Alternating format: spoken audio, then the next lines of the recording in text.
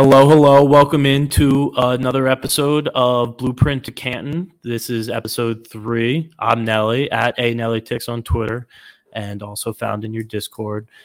Today, super excited to be bringing on Mike at FF Dirty Mike on Twitter.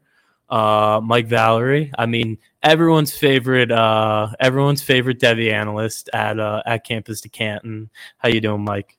Good. I appreciate that too. So take that, Corey and Austin. And I don't know if Colin considered himself a Devi guy, but yeah, take that, everybody. Yeah. I don't know about Colin. We'll see. I'll have to talk to him about that. But no, so I wanted to bring Mike on this episode. Primarily, my main reason for coming to Mike is we are in the same program league together, and I'm sitting at the bottom of the standings on the college side. I'm 0-3, and Mike is all the way up at 3. No, he's top. He's top in the entire program. He's the number one team in the program. So obviously he has some good thoughts about Campus to Canton strategy. Something's going right for him there. But then also obviously he's on back to Devi, right? Right, that's correct. Back to Devi, and has a lot of Devi thoughts and good process there, which I think is obviously super incredibly important for Campus to Canton. It's such an integral part there. So I thought that would be a great perspective to bring on here. So I guess first topic I wanted to talk about here is you've mentioned to me that you like to go Devi heavy. That's a good little catchphrase. Yeah. You like to go Devi heavy in your drafts for Campus to Canton leagues. I guess talk me through the thought process for why you like doing it that way and what exactly that means. Yeah, so this thought process really almost got, I should say shattered, but it definitely made me think really hard because of our league of record draft that we're in. It has like all a bunch of industry guys, and Nick Ian Allen went like CFF, I think pick 2. And I just felt like I couldn't compete after pick 5. Obviously, I'm doing pretty well in that league too. But I think Devi is so important because that's your pipeline to the NFL. I know Austin always says don't treat your NFL or CFF side like it's a Devi pipeline. I almost disagree with that. I went up until I think about 21 picks. 21 picks until I decided I'm just going straight CFF guys, which is really deep. I usually only do 10 or 15. But everyone started scrambling for CFF guys. So I was thought maybe I'll just do what I know, and I know player evaluation. And I'm just going to go for guys I think actually have NFL futures. Even if half of them don't work out, that should still be a pretty big win if I can hit 50%. So I like going Devi heavy because I want to maximize my NFL side as well. And these guys do have a production profile that may not be as prolific, like Isaiah Bond at my round 7 pick. I don't really expect to ever have him in my starting lineups, but I expect him to probably do something in the NFL at some point in time. So if I could maximize my potential of going to the NFL side, then I'm into that because I view CFF as being so volatile that it's hard to predict who's going to be on top. There's always guys on the waiver wires for wide receivers. Even for running backs too, there's some guys that are missed there too as well. So I just think that Devi guys are a little less found on the waiver wires. You think about this upcoming draft class. And all the top guys were already on roster pretty much probably the entire year, with the exception of Devontae Walker, who's now dealing with waiver wire issues. So there's nothing as far as Devi goes from your supplemental drafts, it's dry. It's super dry, I think. Outside of if your entire league just blew all their waiver wire picks, then maybe you have 1 or 2. But that's why I think Devi is so important to go deep initially. Because I'm rocking with I'm trying to think about some guys here. Michael Madsen's hurt, Voisin's hurt, so those didn't work out. But I go deeper. I got the tight end from Temple at my 30th pick, and I got Sam Brown in my 34th pick. You can find CFF value pretty easily and just shoot for deep on that. And then my the second part we talked about pre-show was why I think waivers should go into your draft strategy as well. I'm okay with having holes in my roster, aka CFF producers, because I already planned ahead. 3 of these picks have to go to I have to have 1 CFF stud at QB. I need 1 stud at running back or 1 stud at wide receiver or whatever. And I think that's fine. If you're starting 10, that's 30% of your roster right there. And I've done that, I think, almost for every single league, and I like pretty much all my rosters across the board. Yeah, it's interesting. When you told me Devi heavy beforehand, I thought that meant 75 to 100% of your roster would be dead lean. And so I was ready to come in and combat you on that. But honestly, I'm completely with you. I probably split my roster like 50% Devy, 50% CFF, because a lot of these Devy guys, if you're producing and you're a guy who's on track to be an NFL player, you are also producing on the college side. So you can kind of cover both sides there, right? So like when you talk about going through, you said up to like round 22 with Devy guys there, like a number of those guys are contributing for you on the college side already, right? Yeah. Travis Hunter's my 21st pick. Like he's contributing. I actually picked up quite a bit of freshmen here. Will Howard and Curtis Rourke were my 11th and 12th pick. I don't think Curtis is really Devy, but I do. Yeah, some of these guys are contributing. I do like Danny Martinez, 5th round. I think he's going to do something. Antonio Williams in the 2nd. Like I like these guys as far as like NFL potential as of like today. Right. And so I guess for me, when we're talking about Devy prospects, where I kind of tend to lean away is guys who are more of projections, right? Like a guy who's not going to play much this year, but has flashed. Okay. Like a name, for example, will be a guy like Rashad Dubinion, who is like, he's not going to be the starter at Arkansas this year, but some people might think he has a Devy future and will eventually work into a role. And that applies to a lot of freshmen as well. Are those guys that you're also like when you say Devy heavy, is that those type of archetypes as well, or is it more so guys who are like already kind of producing, already kind of in the maxed role? It's a mix of projection and already established guys too. Because I haven't said it much this year actually, but typically me and Corey say a lot that we want to project like success. We're not projecting draft capital. Just because a guy gets drafted in the 3rd round doesn't mean they're going to be successful. There's been quite a drought actually the last couple of years in the 3rd round. So it's like draft capital does matter, but like sometimes it's like a false win. You know what I'm saying? Like, oh my God, I got to win the 3rd round. Like who cares that Danny Gray from SMU got drafted in the 3rd round? He's not doing anything for you. Like I don't think you expect him to do anything for you anyway. So it's like a win for like a week, and then once like camp reports roll in, it's no longer feeling like a win anymore. So there are guys that I think are like fringe day 2 assets, like guys who think are going to get drafted, but you just know they're not going to do anything. And those are guys that me and Corey actually talk about targeting. Like that's like your round 10 to like 20, like guys that you're confident they're going to produce, and then that you think they're getting the draft capital for. I'm trying to think of guys like Elijah Badger was a guy we talked about like that. And we're fans of Jeremiah Hunter. Like, we're confident he's going to produce, and that's the range he's going to go in. Even like I may say Dorian Singer every single chance I can get, but like I thought he would produce more than he is right now. And I would have said like, fine, taking him between rounds like 10 and 20. Like he's not someone we expect him to do anything in the NFL, but like maybe gets a draft capital and probably doesn't, maybe does. So yeah. So it's a mix.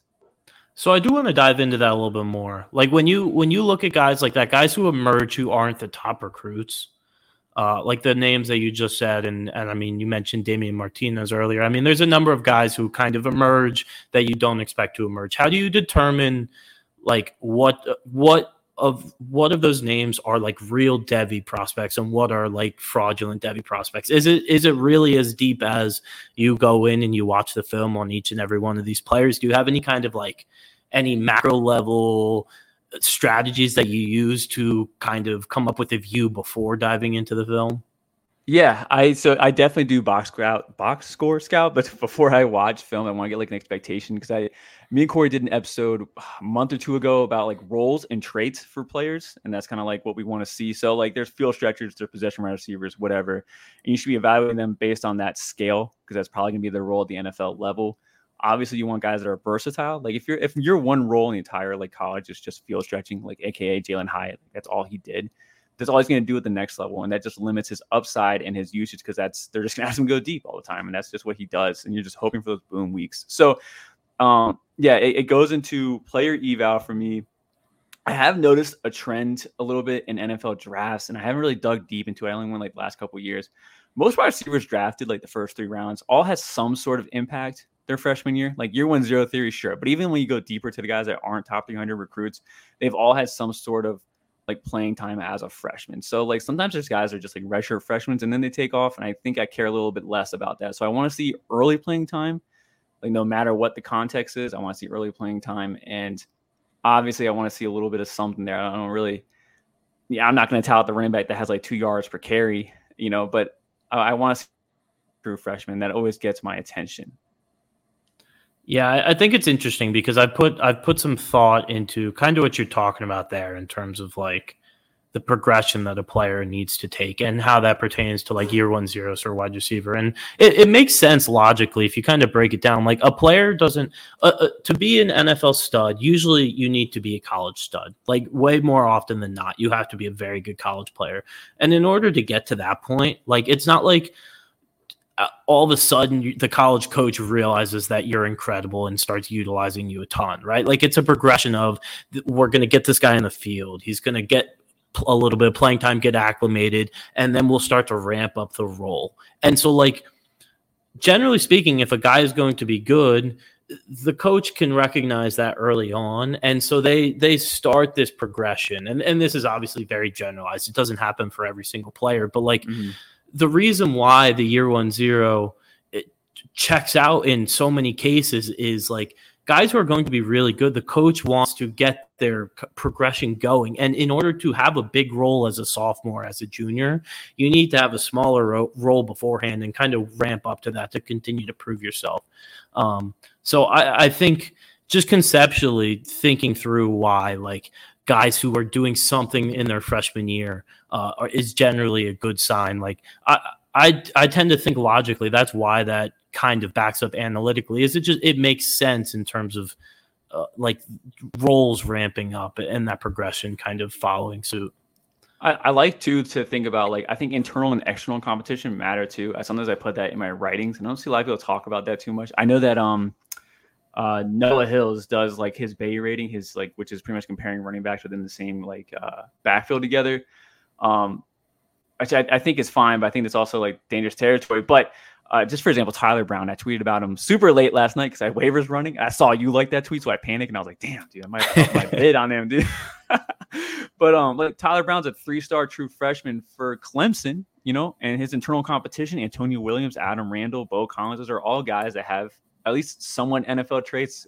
Me and Corey don't really too much believe in Bo Collins or Adam Randall anymore, but they're still like as a true freshman coming in, like he's already outproducing Adam Randall on a like just straight up production standpoint with less snaps. Like I like that, even though it was against like he's gotten 15 routes run or more in all of his matchups, but his main breakout was against FAU.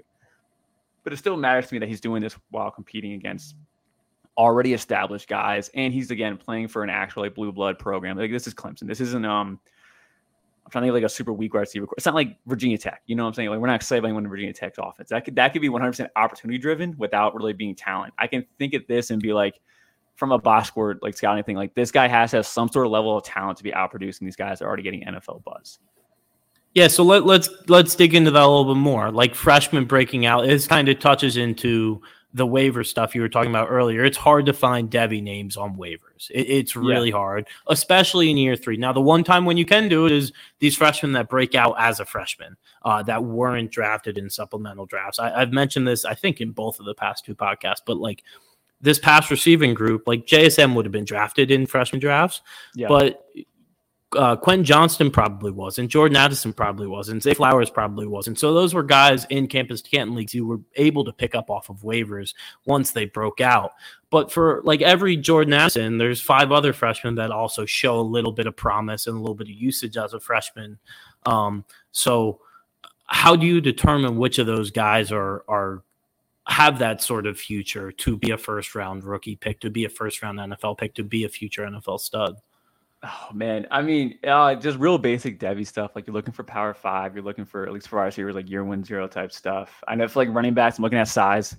Like I don't really care if you're 170 and you can run around the pile. Like, that's cool. You won't do it in the NFL. Like those guys are a lot more athletic. You can't run around those guys. So I there's just some basic Devy stuff. I think it's easy to like eliminate them. Jordan Singer, just because I always can't put on him. Like he's just not a big guy, but he wants to play contested catch football. Like that's fine. You can do that in the Pac-12. You definitely can't do it in the NFL. There's no way. So yeah. So that's I guess where player evaluation comes from, and like I praise our recruiting team because I think they do a really good job too. Like their first year doing it, their tier 1 wide receivers were Barry Brown, who was like wide receiver 16 on like 24/7 Sports. Like that was a great hit and a great win. Luther Burden was number 1 guy overall. But yeah, I think that's where player eval comes from. But there's some easy ways to eliminate them. You know, if they're G5, you can go ahead and delete them off the list. like Power 5 is kind of the way to go. Not saying that G5 is like a descendant. Like once in a while those guys do pop off, but like you really don't know until like it's draft year. Like that's when you know. Oh yeah, I mean that's one of my like hard and fast Devy rules that I rarely ever break is like it's a losing bet if you're betting on a G5 guy to be a future relevant NFL player. Some of the people originally remember me maybe being a big fan of Dylan Goffney. I love Dylan Goffney. That's so done. So like I'm like now a fan of Mekhi Jackson. I already know that's not going to be a win, but I was coming up in the 45th round. I just had to supplement my my like need to shoot from deep there, but yeah, G5 guys are just not the way. Even for running back too. The last like G5 running back I think that really mattered was like Kareem Hunt, and even looking at his like athletic profile, super uninspiring. But he looked really good on tape though. But again, so in the transfer portal nowadays too, like these guys get the whiff that Power 5 wants them, they're going like instantly, and then and then you'll find out if they're the truth or not like by like week 4. Yeah. The thing is, like, these guys do get opportunities at the next level. Like, we've seen G5 receivers go on day 2 the past few years at least. I haven't looked back further than that when looking into this. But like, it's one or two. But it's hard to find who exactly it'll be. My bet this year, we don't do specific names here, but I'm breaking that rule. Okay. Torrey Horton's my guy. Okay, Torrey Horton's I saw you in the Slack hyping him up there a little bit. Yeah, so let's break that rule a little bit further. Are there any freshmen this year that probably weren't drafted in supplementals that I guess have broken out that you think it's not just smoke, like there's like a legit Devy asset inside of them? Like there's few running backs, handful of wide receivers that have done it so far. It's just Tyler Brown for me as far as wide receivers go. And then as far as running backs, first one comes to my head is Darius Taylor. I was pretty harsh on Mo Ibrahim, and rightfully so in the end, because I felt like a lot of those running backs just get taught to follow their blocks. They're very uncreative. They just read the helmets and they don't really offer you more than that. They do have a little bit like plus contact balance, but like outside of that, like it's really nothing too special. But it's a true freshman. Like you cannot be like too critical of them. I get really critical of their sophomore season, but that would be like the two guys I'm looking at. But definitely Tyler. All my eyes are on Tyler Brown right now. Like I really think maybe we have something there. Yeah, I got to go scoop him up. I spent my waivers this week on LJ Martin instead of Tyler Brown. Oh yeah. That's a good one too. Yeah, big boy there at BYU. But okay, let's pivot away from names. That's not supposed to be. That I'm breaking my own rule there. Let's talk. You mentioned you like to do college zero quarterback in your drafts. Yes, do you want to talk a little bit about why you like doing that and what exactly that means? So zero QB was what we're talking about here, and usually it's the idea. I'm not the pioneer of this, by the way, for everyone listening. I think Austin was probably the first one I've heard ever talk about it. But if I can't get like one of my top, I think this year I made the rule at top 9 QBs. Like guys I feel super confident having at least like a 50% chance of day 1 draft capital. So that line cutoff for me was like Kyler McCord, for example. So like is Williams, Drake May, everyone's got all that. Drew Aller, and then you had like the 5 freshmen, and then Quinn Ewers and Wegman. Like that was it. If I didn't get any of those guys in the first like 3 or 4 rounds, I wasn't touching one until like after round 10 or 11. They're just too volatile. I don't blame anyone for taking Cade Klubnik, for example, in the second round. Like that dude had a great offensive line. He's got a phenomenal supporting cast. And then they bring in Garrett Riley, who's a great OC. So like all the variables that surround him were, top tier. So the only question was his own development, which is like, usually you can feel good about projecting that, and it just looks terrible so far. So I don't blame one for taking him there. I would have made the same mistake, honestly. But again, there's just so volatility, and there's just not too many quarterbacks get drafted year to year. Like one year we only had Kenny Pickett, and like the Kenny Pickett managers, they can't be excited.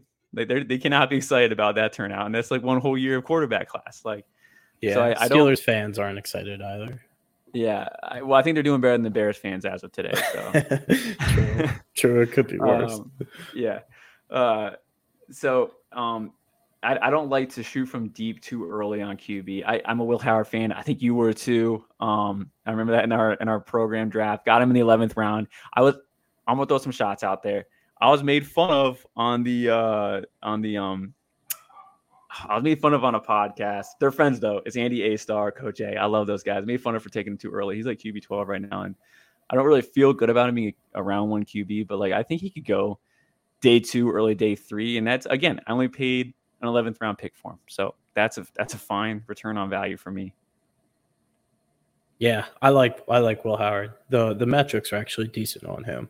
But okay, so it's like, to sum it up, it's elite quarterbacks at the top, and if not, there's just a massive pool of guys that you can get that'll be CFF relevant, and that's all you need to round out your college roster. Yeah, I was a pretty big fan of last year of Byron Brown, who's just a second-year player right now, and I'm trying to see how far I waited to get him. I don't think I got him in this league. I think he went like rounds 20 or 30, but like, again, he was a CFF guy that a lot of people liked. People were scared because of Gary Bohannon, but when you take a turd out of a front yard and you put it on a front porch, it's still a turd. So I wasn't really too scared of Gary Bohannon. I think I knew who he was as a player. So hey, he's hurt. When he comes back, he might still play. I doubt it. I know he's on all the billboards, but I think he's just a name. But anyway, so there's just, I think CFF guys you can find on the waiver wires, especially early. It might get a little bit dry by mid-season, but if you play those waivers right and you can I think Jared does a great show for CFF. I remember week 1 he was saying to pick up the tight end from Baylor, and I could sort that one out and be like, I don't really care about the Baylor tight end. I think that was a fluke. The quarterback's hurt. I don't really trust the Baylor program. But then he's hyping up Lavade from Miami of Ohio. Yeah, and that's legit because he's like going off. He did really well against a Power 5 defense. Like, you got to take note of that. And it's Maxion, so he's going to have a whole light schedule, and his target share is insane. So I know he didn't do well this week, but I mean, the rest of the year, you should feel pretty good about that. And if you got that waiver wire in because you're going to your draft thinking like, all right, well, wide receiver is a little bit weak. I think I need 2 solid guys, and you got Laverde. Like, that's one solid guy that you probably won't take out your lineup no matter what. Like, that's why I like going Devy heavy. And then again, these waiver wire picks are part of my draft strategy. And then once the year is over and my 22 like Devy guys here, like I'm trying to think right now, I'm looking at these guys, see who's just straight up just done. Like, I just don't believe in it anymore. I'll choose the freshman here. Look, I got Sheldon Sampson from LSU, Nathan Leacock from Tennessee. Like, those are 2 guys. Like let's say they're year 1 zeros, and I'll drop them. I'll drop them right now. I'll drop them like 14 to 15 round pick. Like, the year 1 zeros. I don't think they're going to be CFF studs. Like, fine, I'll move on right away. I got 15 picks I can reload like right away. Yeah, that was actually something big that Mox and I talked about last week in terms of like, it's good to take shots on these freshmen because they have the massive ceilings that you can't really get from anything else. But once they show you their true colors of just not being it, very, very unlikely chance of success.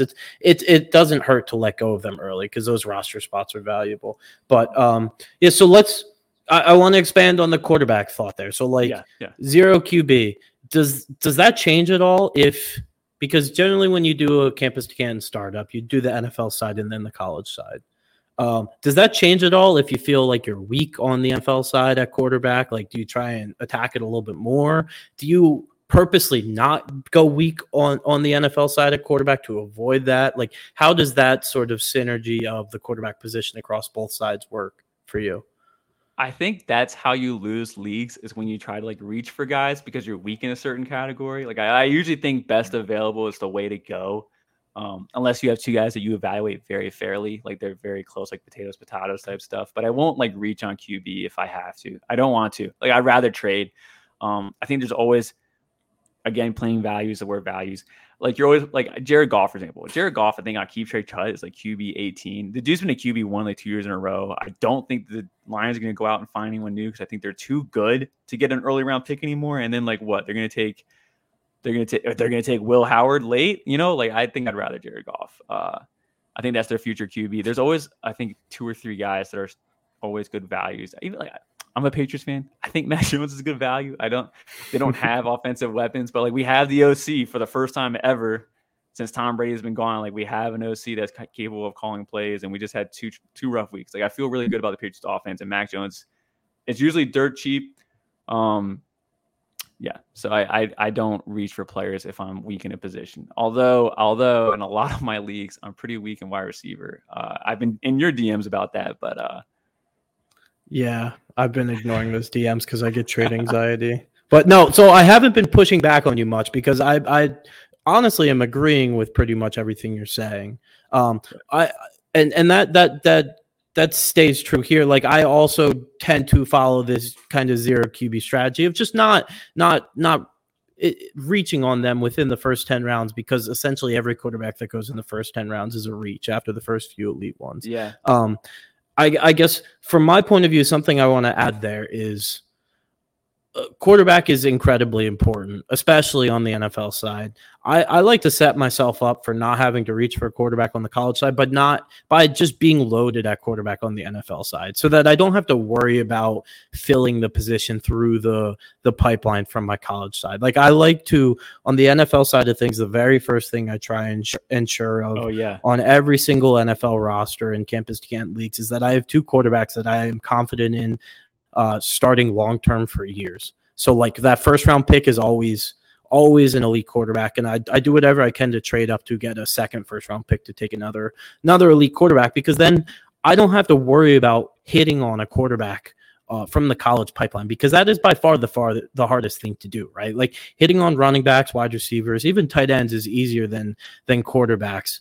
But it's also like super expensive to pay up to try and hit on it on the college side. So if you don't have to worry about reaching for them on the college side, you're saving yourself a ton of value. I 100% agree about bully QB at the next level. I admittedly, I don't think I'm the best. I don't think I'm top tier in drafting NFL guys, like for startups. And I had my friend draft my league for me in the league of record. They kept asking my permission each pick, and I kept thinking each pick was just a terrible pick. And now my team sucks. So that's on me for trusting him like that. But my QBs, I only had two, and I'm down one now. I only have one QB now in this league. Like my roster's done for at least more than 1 year. Yeah, I mean, we talked about the program earlier. I'm struggling on the college side, but I have the best NFL side there. Yeah, I have you Patrick Mahomes, Kyler. What's up? I think you destroyed me this week on the program, didn't you? Probably, yeah. I have Mahomes and I have Kyler, and I have Goff for when Kyler's knee isn't working. So, I mean, it's that principle there where in the program, I don't have to worry about like finding the next Caleb Williams or Drake May to make it to my NFL rosters, because for every one Drake May, there's 20 Dylan Morrises. It's more than 20. There's like 100 Dylan Morrises. It's like it's really, really hard to pick these guys out. And I would never trade like Devy guys for NFL. I tried it. I hit up Nelly because I know his co-host is a Shadur Sanders fan, and I was like, I'll give you Shadur for Jared Goff. Again, a guy I think is universally like underrated, but Nelly was not letting that shit fly.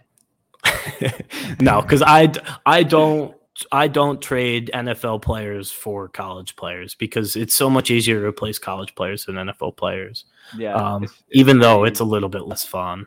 But I guess people that are new to C2C, it looks like an unrelenting format. I think the format's super forgetting, and you could really change your team after like one off season.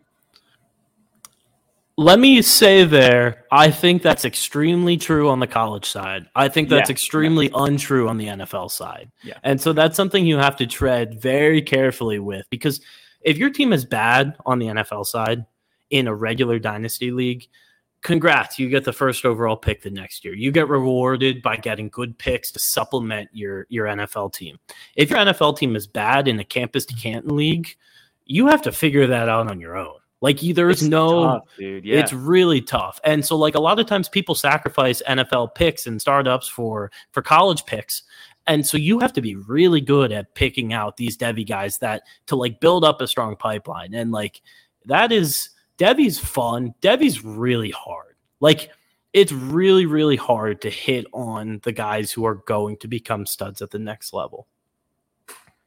I want to ask you this question. Do you think everyone poops on the rookie draft, like the NFL rookie draft on the C2C side? It's just, we look at the whole entire list, it's a pile of dog poop. But I actually really think that the first like two, maybe just the first pick is actually valuable, And if a manager's not paying attention, you can quickly identify who's the worst team in the league.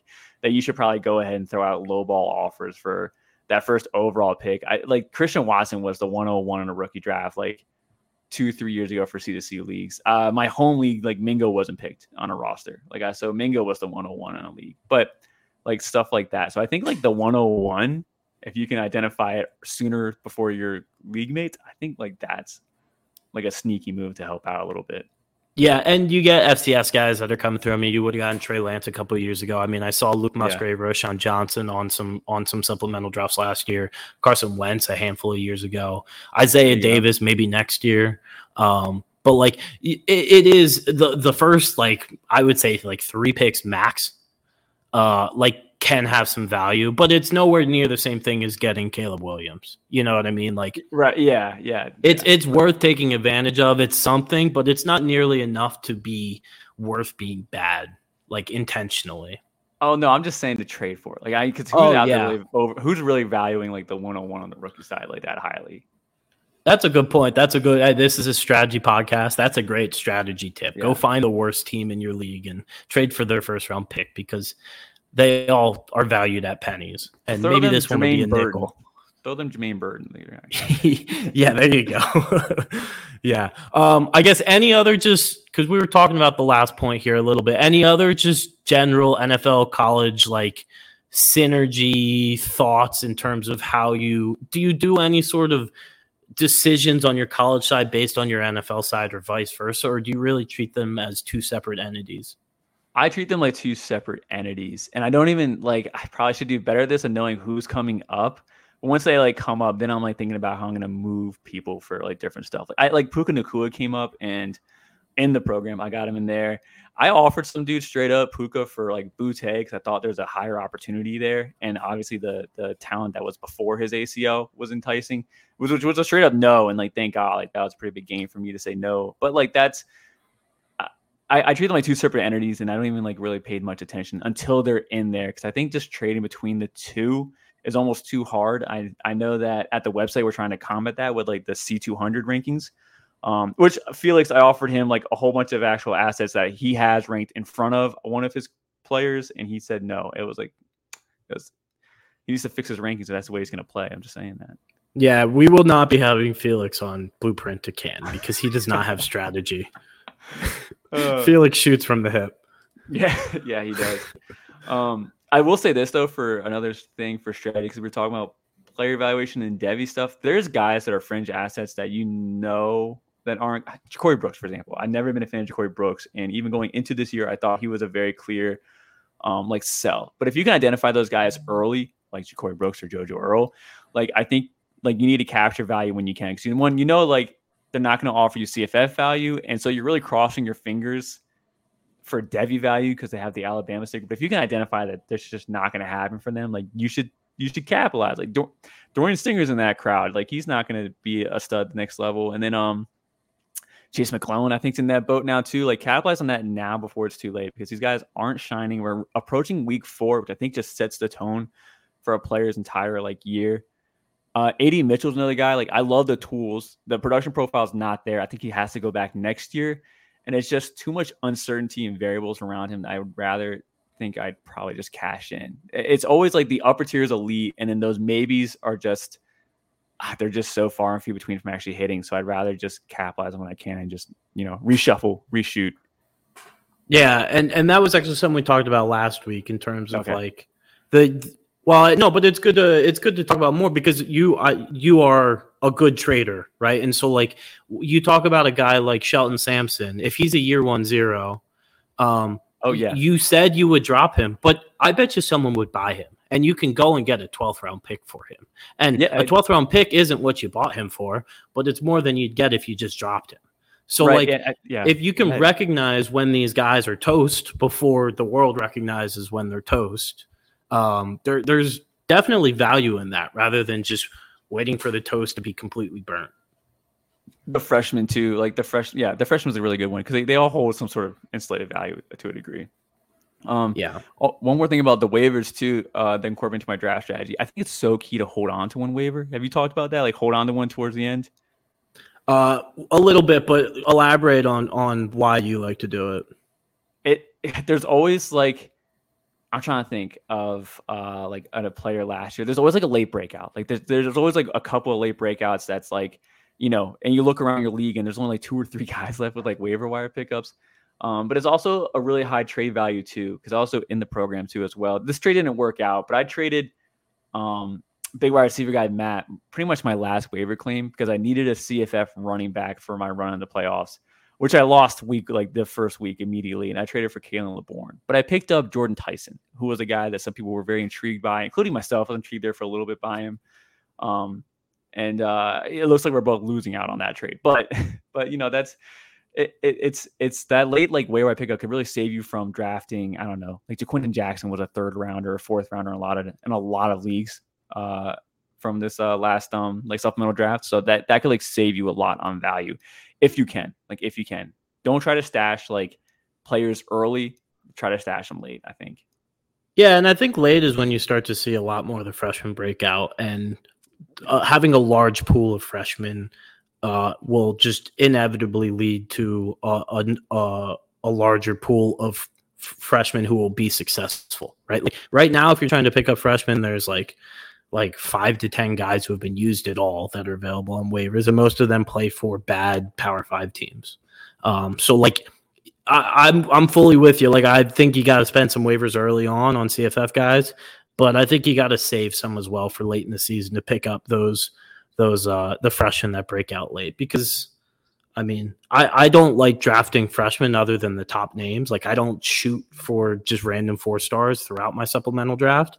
Right. And I counter that by trying to actively pick up the ones that break out off of waivers. Yeah, because I think that's a more efficient way of identifying talent. Yeah, right on. I agree. Yeah. All right, cool. So I guess that covers about everything we wanted to talk about here. Any last thoughts? Any last strategy thoughts? Any program trash talk? No program trash talk. I hope my team holds up. Just be careful with Power 5 versus G5. Like again, like my team's kind of a glass cannon. I have a lot of Power 5 running backs that have been carrying my roster the first 4 weeks, but now they play in conference play. I can't get away with my running back scoring 20 plus points a week because they're no longer playing G5 defenses. So you definitely need a balance. And I don't think I'm the best at balancing my G5 to P5 comparison. But I'm really just looking for like those 3 solid starters I can get like on the waiver wires and just plug them and forget about them. That reminds me of something that you tweeted out recently that I wanted to mention. Okay. You mentioned like, I think it was Power 5 players that perform against weak teams should not be impressive. That should be expected. And I guess I wanted to hear you elaborate on that a little bit, because on one hand I agree, but on the other hand, like they still need to do that. Like it's the expectation. Yes. But I don't think it's necessarily a bad thing. And then also, does that swing the other way? Like, does a player who plays for a mid Power 5 team playing up against Georgia defense, them underperforming, is that not a knock because the opponent is that much stronger? Yeah, so I also talked earlier about competition levels internally and externally. So I do think that stuff matters. And the context is there's context involved there. So if I'm trying to use an example. Like Romo Dunze has been dunking on G5 competition the first 2 weeks. I don't really care because, again, like the offensive line and the defensive line between G5 to P5, the Power 5 team should not only have weight, they should have strength, better conditioning, better training, better everything. They should be levels above, giving the quarterback Michael Penix forever and a day to throw the ball. And on top of that, even on the other side for like the receiver versus the DB, like these guys aren't good athletes. They don't get drafted for a reason. Like they can't even keep up on a physical level, rather than like a technique level. So it's more like an expectation that these guys do well against G5 competition. Maybe like the exception being like low level, like Power 5 teams, like Virginia. I'm a fan of Malachi Fields, but like Virginia is terrible. So maybe like if he does well, I probably care a little bit more against like upper G5 guys. But for the most part, like I don't want to double count. But when I see a established veteran like do bad against a G5 defense. Donovan Edwards has been terrible, I think, this year. I can't remember who his competitions have been, but like I think some of them were like G5 teams, and like I got to pull them up. Bowling Green, ECU, and UNLV, and he's been awful. Yeah, like that's you should be worried. You should be worried about that. Because like there's still holes opening up. Michigan's offensive line was a Joe Moore Award winner 2 years in a row, and I think they're front runners to win it a third time again. Even for the Senior Bowl, all those guys are projected 5th round picks. They all are on the watch list. So there's just no excuse for Edwards, who has been successful in the past, to be failing now. And I think that's a huge concern. Like, it's not like there's no change of system. Like, I know people are worried about Braylon Allen. There's no change of system here. Like, this is the exact same stuff. He's just failing. I don't understand why. And so that's a big concern. So when they do bad, I care. When they do good, I'm kind of already expecting it. So I kind of like pat on the back, like, good job that you did your job. Like, good job. Yeah, I think that does matter. I don't think it gets talked about enough.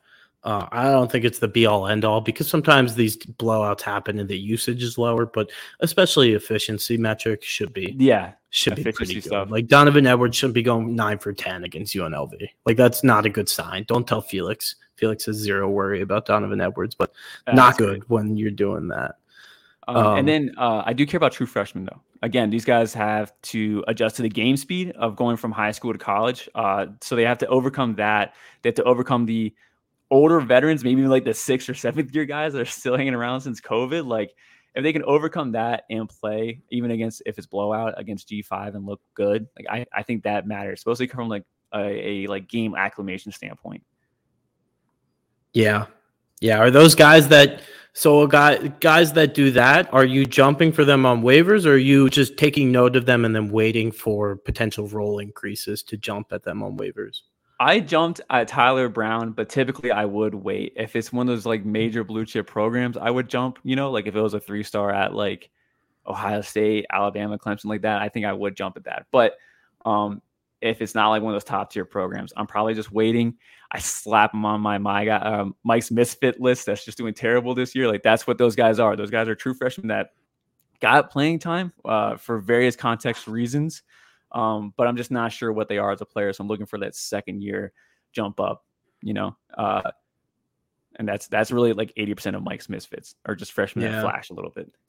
Well, I'll give you, Tyler Brown is getting reps with the one. So it's not just blowouts for him. I mean, that's when he had his biggest game, but he is getting, he's been rotating in with Antonio Williams with the one. So, like, pretty impressive. It's like guys like, so like the other side of that coin is like, I don't know, you have like Jaden Lamar at Oregon, you have Tybo Rogers at Washington, running backs who like have very good games in fourth quarters against really bad teams. Yeah. And it's like, for me, it's like, okay, noted.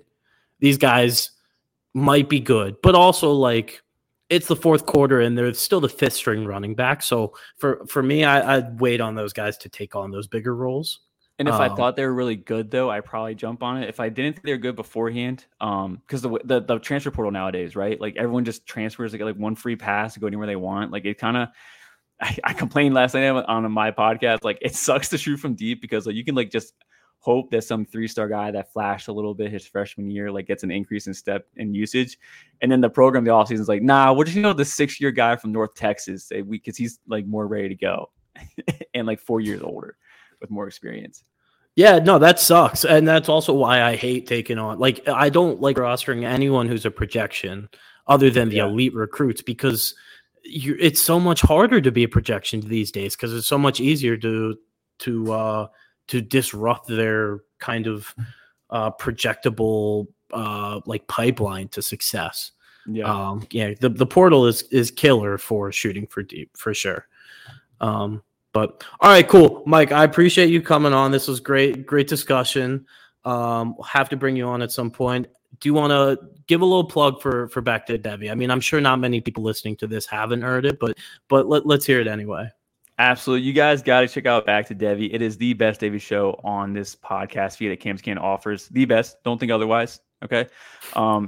I do impromptu ads because they refuse to give me a script. I'm not running out of ideas either. I took shots at Nebraska fans this week, so it's probably a plus if you're not a Nebraska fan.